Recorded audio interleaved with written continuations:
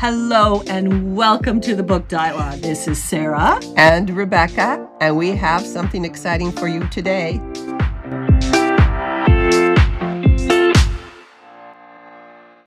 Welcome back to the Book Dialogue. This is Sarah. And this is Rebecca. And we have a very interesting book to speak about today. I'm really actually quite excited to share a lot about what I've learned through reading this book. But to give you a little bit of a hint, we are on a challenge of a 2020, 25 books in 2020. The issue that I face now is that Sarah is already 5 books in to the 2020 challenge. And what we've done is we are reading different books. So today we're going to talk about Sarah's book, which I find fascinating. Go and take it away. Well, it's interesting. This is actually The Power of Vulnerability. It's by Brene Brown. She's a social worker and has actually written a lot on shame. This is her kind of raison d'etre when it comes to working in social work and psychology. The idea of shame and fear and vulnerability. And this particular book, I have to be honest, I did listen to it on Audible. And it is part of a lecture series. There's 6 sessions. And she speaks in more broad terms about what she goes into in more depth in some of her other books. But what this book did for me was to provide me enough of depth that I am absolutely enthralled and want to read more. She is not by no means perfect. She is a very human individual. And she shares a lot of her own struggles through this particular book. And I guess I engage with that because part of the whole reason that she has approached the idea of vulnerability is because of her own issues. I find it intriguing because the older I get, the more I realize how very flawed we are as people. Well, Sarah, now here's the difference between you and I.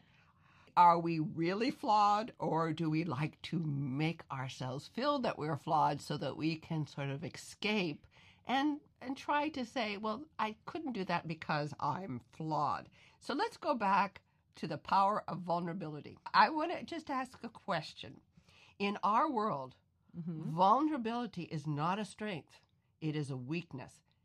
Did she say it was a weakness or a strength? It's a strength. She started off actually by talking about the fact that we are in a culture of scarcity. And in initial think through that, it just seems the antithesis of the society where we have so much. But we are in a scarcity because we perceive that we don't have enough, but yet we are more in debt and more addicted and more obese than we ever have been before. But we don't have enough. We don't have enough food. We don't have enough money. We don't have the best job. We don't have this. And this whole culture of comparison leads us to be thinking of ourselves as being less than perfect or flawed. Inadequate. And it's interesting because when she's very research driven, and what she was doing in her PhD dissertation was actually speaking and doing quantitative research, storytelling through gaining information from her research people about what does constitute success. And what she ended up doing is she saw some correlations, between all of the data that she was compiling. And there was a very big difference between those who were struggling and those who she ended up calling them wholehearted. And obviously dealing with the vagrancies of life and experiencing joy. And what it came down to is that she was identified that we as humans seek to have to experience love and to belong. And this desire for love and belonging is what drives everything.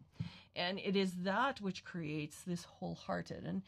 And one of the things that she points out is that so many people in our society are driven by shame.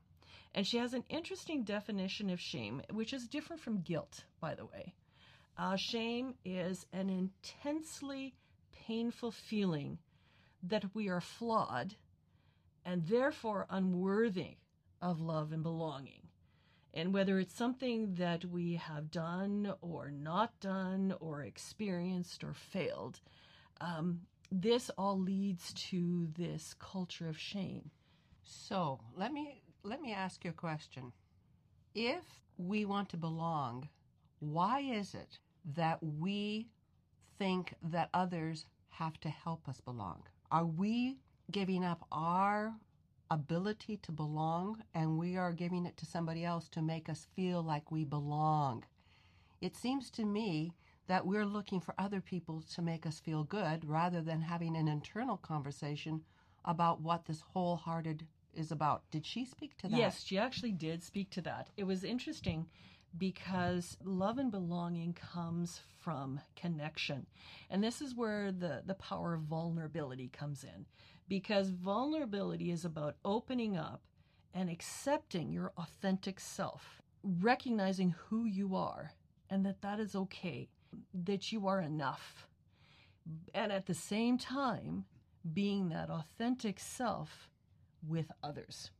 So it's not a case of looking to others to validate you or to give you feedback or to give you love, but really as an expression of finding within yourself that authentic and being real to that person and realizing that you are enough and that you approach your life with gratitude and joy from your own perspective, not as a result of how you engage with others, although connection was a very important thing, that you connect with others who are in that same position of being willing to be vulnerable, to open up and be their authentic self, as well as reveal that. And she goes into the fact that you are not going to be authentic with all. You are not going to make connections with all. They aren't in that same place of being willing to be vulnerable to you. So we're looking for kindred spirits. I think that's a great way of identifying this whole concept of connectedness with others who are willing to be vulnerable as well. Because we have to get away from quid pro quo. If I'm kind to you, I expect that you will return the kindness to me. True, but the thing is that being authentic? No, but that's how we seek belonging in most cases. We expect certain types of behavior toward us if we have behaved in a certain way. And when we don't get that, we tend to go away from that person and move on to another person. Did she talk about that?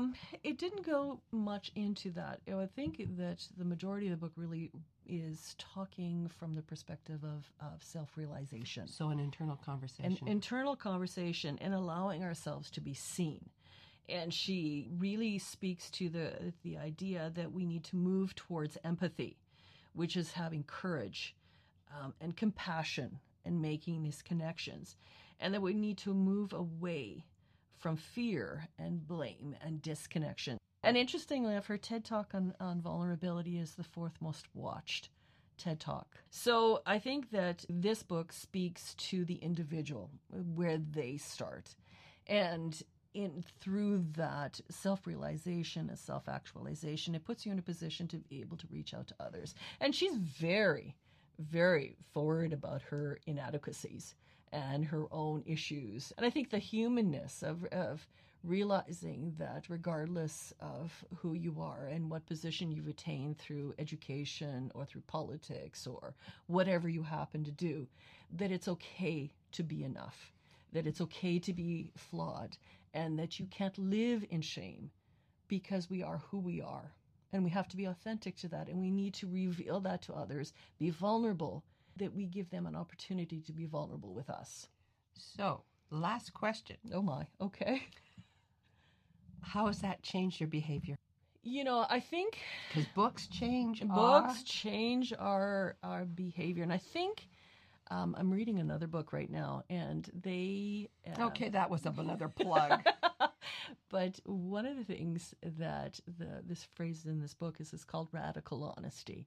And I think that that's part of what the journey in this book is being radically honest with yourself and with others, because that's a part of being wholehearted, that ability to be able to be vulnerable, to reveal your inadequacies, your fears, your anger, and to be honest, not only with yourself, but with others. So I think that in terms of what did this book do for me, it allowed me to articulate that. It allowed me to realize that I want to know more. It allowed me to see myself in light of realizing it's okay to be out there. I don't have to be perfect.